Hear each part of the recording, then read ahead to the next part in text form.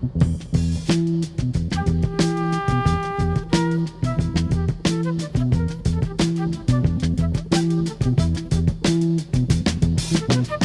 will not be able to stay home, brother. You will not be able to plug in, turn on, and cop out.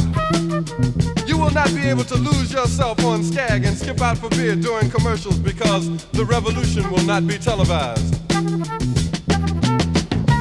The revolution will not be televised. The revolution will not be brought to you by Xerox in 4 parts without commercial interruptions.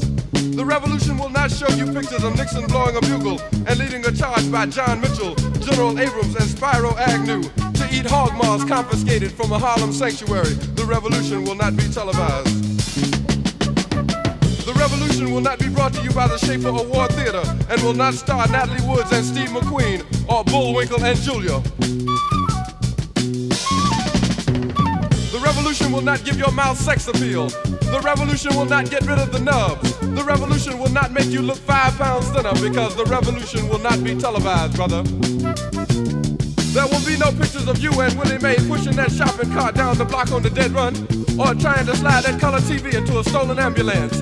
NBC will not be able to predict the winner at 8:32 on report from 29 districts. The revolution will not be televised. There will be no pictures of pigs shooting down brothers on the instant replay.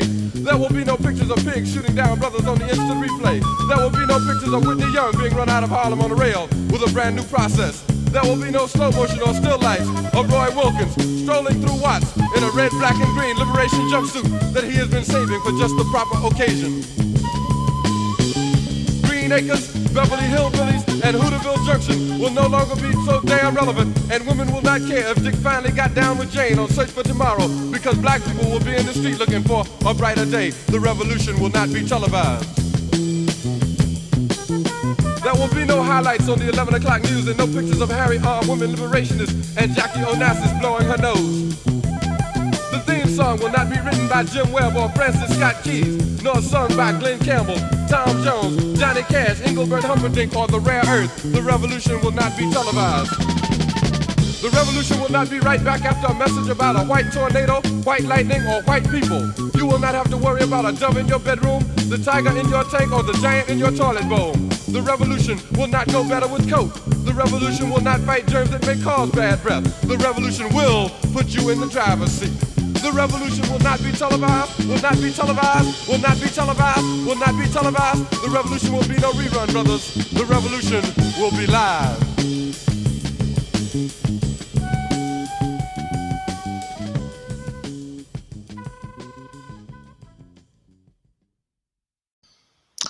Well, hello, ladies and gentlemen, girls and boys. Welcome to another episode of MV Passion, MV Passion. And today is going to be a movie review, another movie review, that's right, of Aaron Sorkin's latest movie, The Trial of the Chicago 7.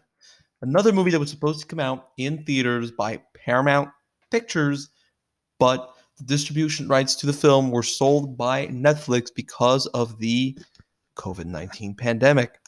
And now it's here. I was very much looking forward to watch this movie, theatrical or streaming, and I watched it at home. So, Aaron Sorkin, am I a big fan of Aaron Sorkin? Not really, but the cast in this film is incredible. I mean, Sacha Baron Cohen, Eddie Redmayne, Joseph Gordon-Levitt, Yahya Abdul-Mateen II, Michael Keaton, Frank Langella, John Carroll Lynch, Mark Rylance, Alex Sharp, Jeremy Strong. I mean, Jesus Christ, okay? An all-star cast in a film written and directed by Aaron Sorkin. I'm not a big fan of Aaron Sorkin as a screenwriter, like I said. My favorite screenplay of his is Steve Jobs. It's probably the best screenplay he's ever written and that he'll ever write. And that movie, Steve Jobs, is incredible. But Aaron Sorkin, when he directs the script that he wrote, like in Molly's Game, he is not as great as he is when he lets someone else directs his script, like David Fincher with The Social Network. I mean, that's probably another one of his most famous screenplays. And yeah, so Aaron Sorkin, very, very well-known screenwriter. For those that don't know who Aaron Sorkin is, he wrote The West Wing. He created The West Wing. And he was he was writer of A Few Good Men, Malice, Charlie Wilson's War, The Social Network, Moneyball, Steve Jobs, and then he directed Molly's Game, and then he directed The Trial of the Chicago 7. He wrote and directed Molly's Game, and he wrote and directed The Trial of the Chicago 7, and this is the film we're going to talk about today. Okay, so the film essentially talks about the trial of the Chicago 7. The Chicago 7 is a group of 8 people that were charged by the federal government with conspiracy between 1969 and 1970 because they apparently were inciting to riot on the occasion of the 1968 Democratic National Convention. They wanted to protest against the Vietnam War in a violent way in Chicago at the Democratic National Convention, and essentially incite violence. But the real story is the Chicago police is the one that incited violence and that started to riot and to brutally clubber, if you will, some of the members of these groups. And so what we're essentially seeing is the trial of that particular moment in time, if you will. And it's really not as great as people has made it out to be. Like, people are like, oh my God, this movie is so good. Aaron Sorkin, oh my God. Aaron Sorkin isn't that great, okay?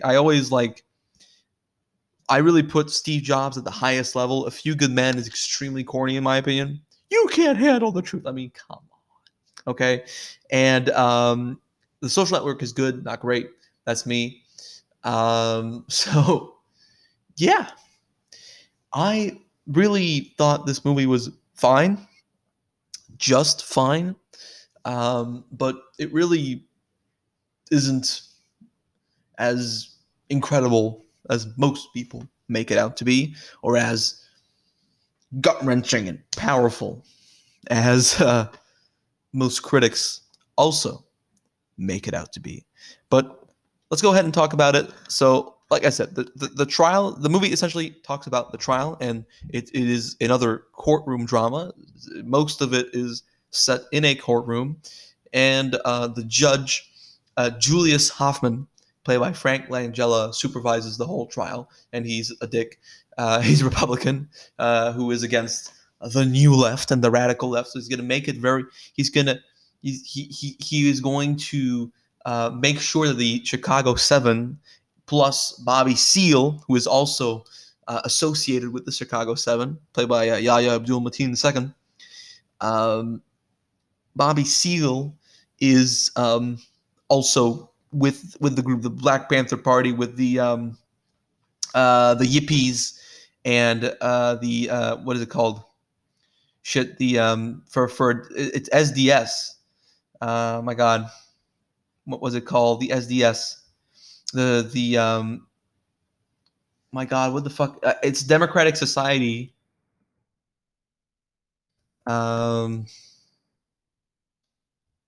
Democratic Society. I know it's Students for Democratic. I mean, I don't want to.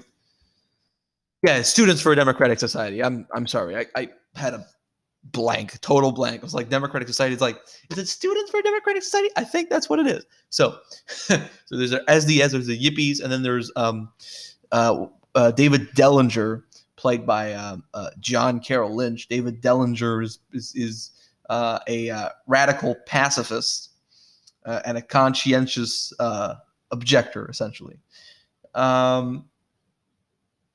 So, yeah. So, so you've got the Yippies, you've got the pacifists, you've got the Black Panthers, and you've got the socialists in one trial that is essentially a rigged trial by the judge, who is an absolute asshole And we get to see that in a 130-minute film that is way too fucking long and goes around in circles. So first and foremost, the opening scene of this movie is fucking incredible. The movie starts, bang, you're in. And it's like, okay, I want to know more. It's essentially a montage of everybody involved with the riots of the Democratic National Convention. They introduced Bobby Seale, Dellinger, Abby Hoffman, and Tom Hayden, and Rennie Davis, who's played by Alex Sharp, and also Jerry Rubin, played by Jeremy Strong. They introduced them all within like 5 minutes. And it's like bang, bang, bang. And it's like, oh, that's great, Sorkin. That's Aaron Sorkin being incredibly great. Being great Sorkin. Like, this is amazing. Okay, this is cool. I'm in. Damn, son of a bitch. This is amazing. And in the next scene, they introduce Joseph Gordon-Levitt's character, Richard Schultz, who is the prosecutor who worked for the Nixon administration.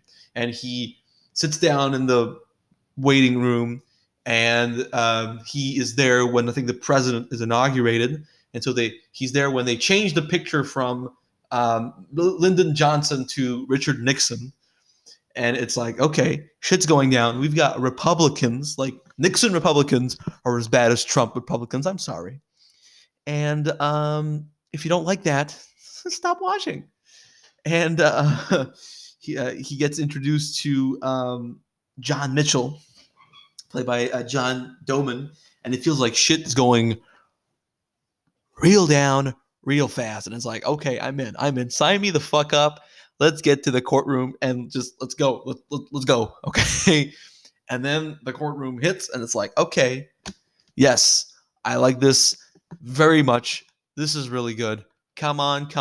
Give it to me. We're going to get some Aaron Sorkin courtroom drama. Are you kidding me? The guy was born for this. Have you seen A Few Good Men? Goodness gravy. Few Good Men's fine, but still, Aaron Sorkin can really crank up the drama when he wants to. Give it to me. Just give it to me. And right when the trial starts, the movie just kind of fizzles down into a cyclical, circular mess, kind of. It's very hard to describe a film that is way too fucking long, but it's still fine, there's nothing terrible about it. It's not that great. They keep doing the exact same thing over and over and over and over again. There are so many scenes that you could have just easily cut to save time and to be more concise, okay? I love Yahya Abdul-Mateen II. I think he's a great actor. He's a phenomenal actor. He was great in Aquaman as Black Manta. He was so good in that movie, and I couldn't wait to see him in this one. And he does nothing. He essentially says the exact same thing. Your Honor, I'd like to cross-examine the witness. I don't have a lawyer. My lawyer's name is Charles Gary, etc., etc., etc. I want to defend myself, but I don't have a lawyer. I can't represent myself. My lawyer's name is Charles Gary, etc., etc., etc., etc. Until they declare his trial a mistrial, and then he just leaves and never gets seen again. The dude does nothing. He does nothing for whatever time he's in. And he's in the movie longer than Michael Keaton. And yet Michael Keaton, he's in the film for 10 minutes. Bang, bang, 2 scenes. Steals the motherfucking movie. And Yahya Abdul-Mateen II is in the movie for 45 minutes and does nothing. His character, Bobby Seale, who's, by the way, Bobby Seale is the he co-founded the Black Panther Party. So you could have done something great with the character. You could have done something really timely with it, but no, he's there. He sits down. He repeats the exact same lines over and over and over and over again, and then gets beaten because the fucking judge is an asshole. And then he leaves, and that's it. It's like, okay, okay. There's nothing in this film for his character that is actually worthwhile. They could have just not. They could have just omitted Bobby Seale, even though that was the what happened. But they could have just omitted Bobby Seale from the movie, and it would have been fine. They could have also just cut every fucking scene involving Sacha Baron Cohen doing some stand-up. We have no idea what these scenes are doing in the movie because they're completely pointless. All right, Aaron Sorkin's trying to be smart and doing this non-linear courtroom drama in which testimony is played, or in which when someone does a testimony, there's like flashbacks. But on top of flashbacks, there's just Baron Cohen's Abby Hoffman just doing stand-up comedy, and it's like it's completely pointless. It's like, why are you showing this? It appears sporadically, randomly, with like no meaning whatsoever. It's just there, and it's trying to complexify things. When a movie like this, when you're presenting it in a, I will say, formulaic structure, you don't need to fucking complexify it. When you've established that the story will not be complex, and then you're trying to complexify it like in the middle of the movie, it makes no sense. It makes no fucking sense. And all the scenes where Sacha Baron Cohen does stand-up, if I was the editor or the producer, I would have said, cut all of these scenes from the movie, and you would probably save about 10 minutes of nothing but pointlessness. Your movie would be 2 hours long, and it would be infinitely better than what it is now. And a lot of people are fans of Succession, the show Succession. And Jeremy Strong, who plays the man Jerry Rubin, the other hippie. By the way, Seth Rogen was supposed to play him, and he would have done a much better job than Jeremy Strong. And Jeremy Strong, he talks like this the entire time, you know. You've been watching Strange Brew, eh? I mean, fucking shit. I like Jeremy Strong. I think Jeremy Strong is another great actor. This film features nothing but great actors. Okay, he was great in The Big Short. He was great in Molly's Game and Molly's Game. Sorry, and I haven't seen Succession. I know, but what do we have to do to get these pigs to stop fighting us, and just, talk like this, like I'm fucking smoking a lot of weed, why do you have to talk like this, It feels really, I don't know, it feels like he's playing this stereotypical hippie with no depth or no real knowledge of who Jerry Rubin actually was, and maybe he was like this in real life, but I doubt he was talking like this all the time, and it's really sort of, because Sacha Baron Cohen also plays a hippie, and he doesn't fucking talk like this. He talks normally. Well, Sacha Baron Cohen has an accent, but he talks with an American accent, and he talks normally, like this, and and he's great in the movie. But why couldn't you have followed it? Because he has a beard and, the hippie hair. He has to talk like this. I'm smoking a lot of weed, man, and weed is the future. I see everything. I had a dream, and stop it, okay? It doesn't work, and it really doesn't work. And yeah, it really doesn't work, and it's just I wouldn't say offensive, but it's not great. It is not great. And but the rest of the movie has really weird pacing. So you've got these repetitive sequences when you're stuck in the courtroom. And so essentially the basis of the film is you have to really have an amazing script to grip the audience over, and you don't. You don't have an amazing script. You've got a good script that could have used some polishing here and there, because you have this great script this good script that could have been great, and it's not that great, to be honest. Its pacing is very long. Like I said, there are a couple scenes where I could have cut every scene with Bobby Seale. And every single scene involving, what's the guy's name? Fred Hampton. They do not do anything to the movie. They had no depth whatsoever, nothing. Okay, you've already got a story, a very timely story with what's happening right now, just with the question of police brutality and supporting the police. Okay, there's talks right now in the United States and even in the world about abolishing the police or defunding the police. There are people that are, let's just defund the police and put the money elsewhere. And there are people that are like, let's just abolish the police, just abolish the fucking police, abolish the prisons, abolish just everything. And that's a little radical. I don't like the police as much as anybody does, I think. But abolishing the police, I mean, a little just like, I don't know, defunding the police, maybe. Abolishing the police, I don't see how that will solve the inherent problem of police brutality or systemic racism in the United States. Abolishing the police will not solve the inherent problem of systemic racism in the United States. I am sorry to say, but that's a fact, okay? Even defunding the police will not solve the inherent problem of systemic racism in the United States of America, okay? Because America is a country that is rooted in colonization and systemic racism. Its roots were created on the basis of slavery and colonization, colonialism, or colonization, okay?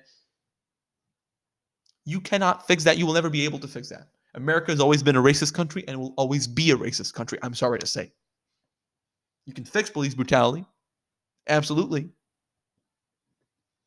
But, white privilege and police privilege is one hell of a drug when you've got a country that is rooted in systemic racism, that has never solved the inherent problem of systemic racism, that has never, ever will solve the inherent problem of police brutality.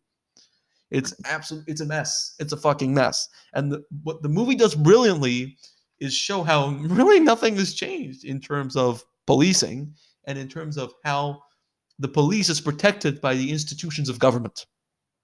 That sparks a great discussion in the movie and then outside of the film to discuss the impacts of the police in the United States and how the police is protected. Like I said, if you look at the cop that killed George Floyd. I don't remember his name. I'm sorry. I think he was. Hold on. I want to be extremely sure. I saw it on the news. I think he was.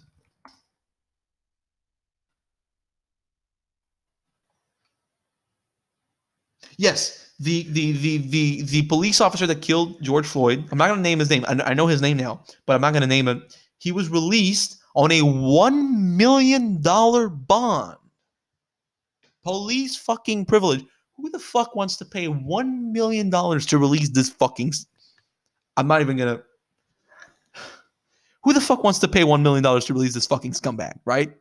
You know what? I'm gonna say it. Who the fuck wants to pay $1 million to release this fucking scumbag? I'm gonna say it again. Okay? It makes no damn sense, right? Well, that's police privilege. Okay?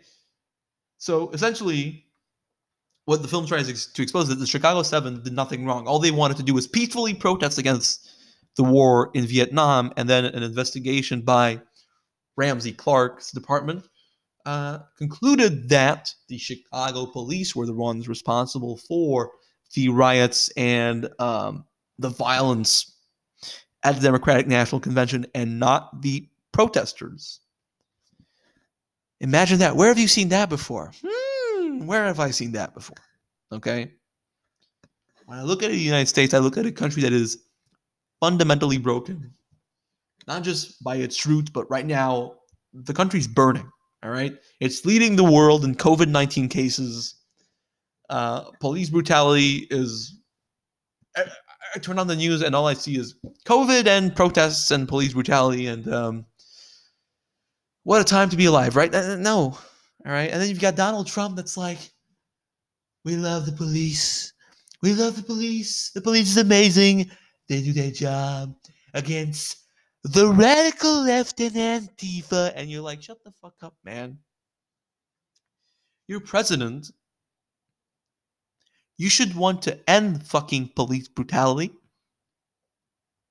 and actively penalize the cops that innocently killed George Floyd, Breonna Taylor, and others. They should be in prison right now. And all you think about is stand back and stand by. And it's completely ridiculous. Completely fucking ridiculous.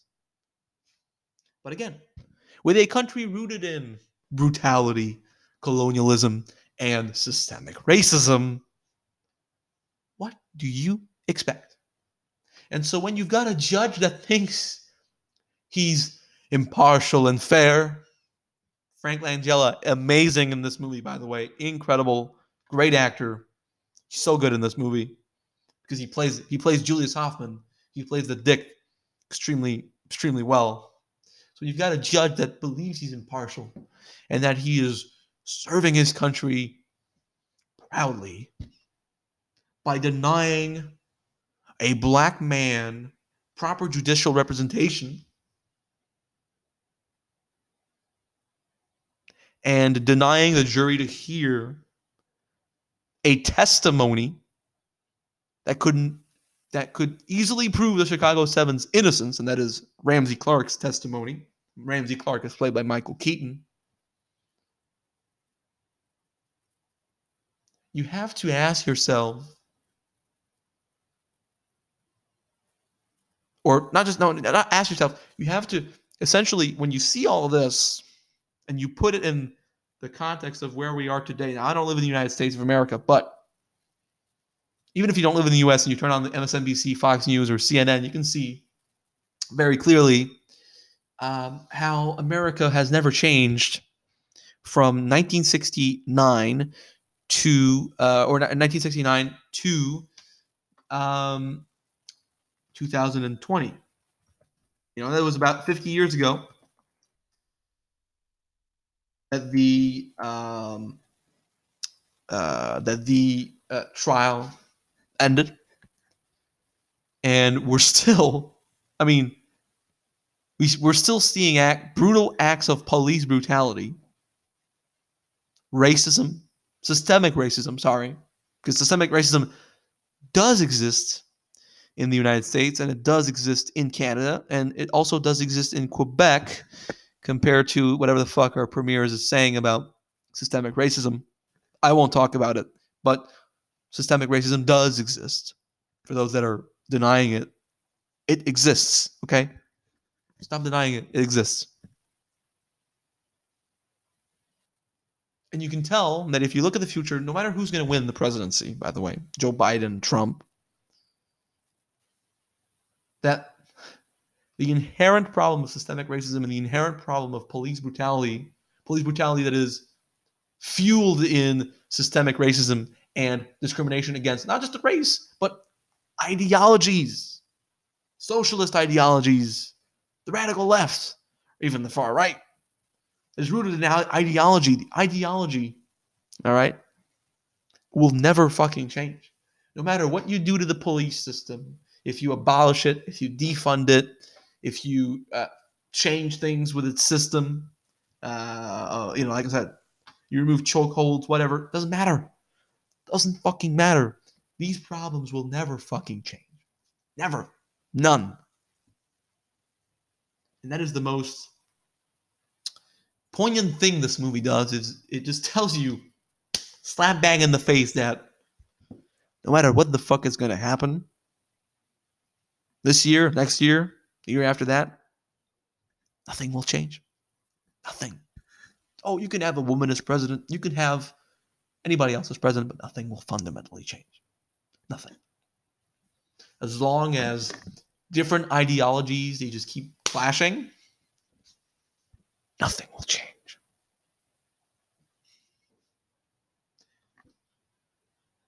So what really saves the movie, right? Aside from its powerful messages on how the fact that America has never changed and will never will change, is its performances. Aside from Jeremy Strong, the film contains really, really solid performances all around. Eddie Redmayne, incredible. All right, people say, "Oh, Eddie Redmayne's a terrible actor." I didn't think he was the right choice to play Stephen Hawking in the Theory of Everything, and didn't deserve that Oscar. Michael Keaton did. And that's why he is in this movie, Michael Keaton, to own everybody. Michael Keaton is in this movie for 2 scenes. 2 fucking scenes. And when you see him for the first time in this movie, oh boy, you're like, oh yeah, there you go. It's lit. Boom. That was my chair. But like, holy shit. Like, woohoo, yes. There's this sort of euphoric and cathartic feeling when you see how, first of all, how they build up Michael Keaton in this movie, and also how he gets introduced. It's like, oh my god, yes. It's so good. It's so fucking good. Okay, so yeah, and so when when Eddie Redmayne and Michael Keaton clash, I'm like,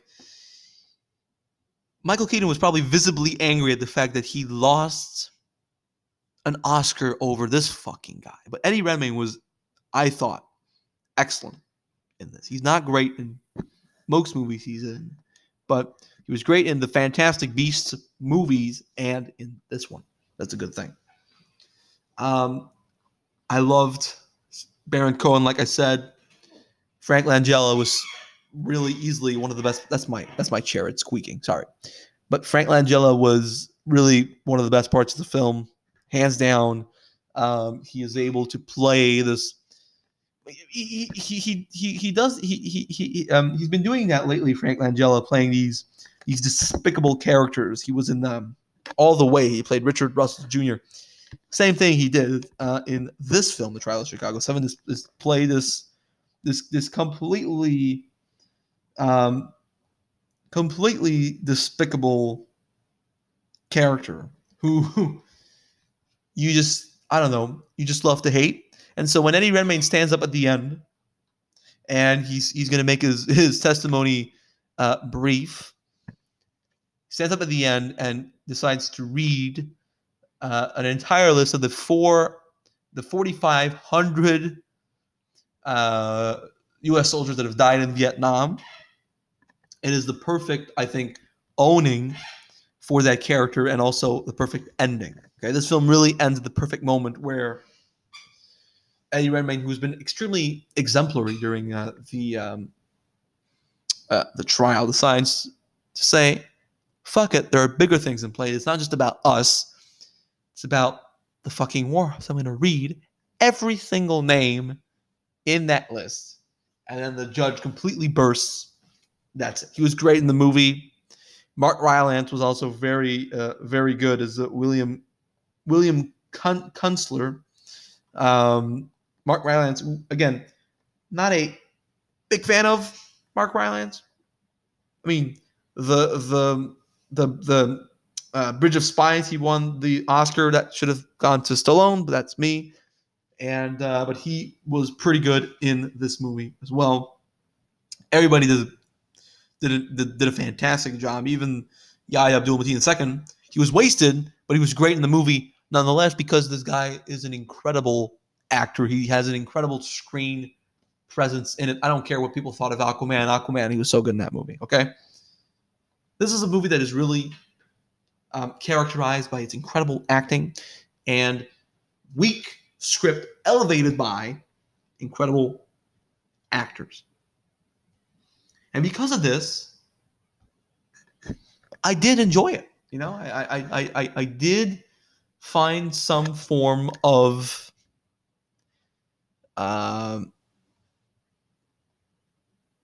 enjoyment in it. And to be honest, I liked it. I didn't think it was amazing. Like, oh my God, this looks so good. but it was still pretty good. I'd rate it like a 7 out of 10, like a nice 3.5 out of 5. And that's pretty much it. Like, it's good. When you watch it, you're like, okay, I like it. Do I love it? No, but it's fine. It's completely, and then you feel completely indifferent after it's over.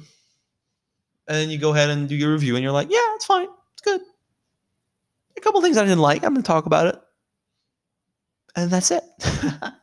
So, once again, thanks for joining me into this journey at MV Passion, MV Passion. I hope that you enjoyed this episode of the podcast. If you liked it, please subscribe to the podcast on Anchor.fm, Spotify, or Apple Podcasts. There are also many other ways that you can watch the podcast in, but most people actually watch it on Apple Podcasts. And I've got a nice audience. About 500 people are watching the show.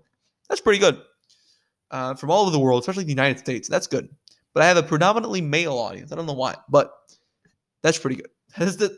That's still good, though. I mean, the numbers that I have on the show are really good. So thank you for your support. Everybody that has been watching the show, thank you. Thank you. And I will see you guys back here on my next episode. Take care, everybody.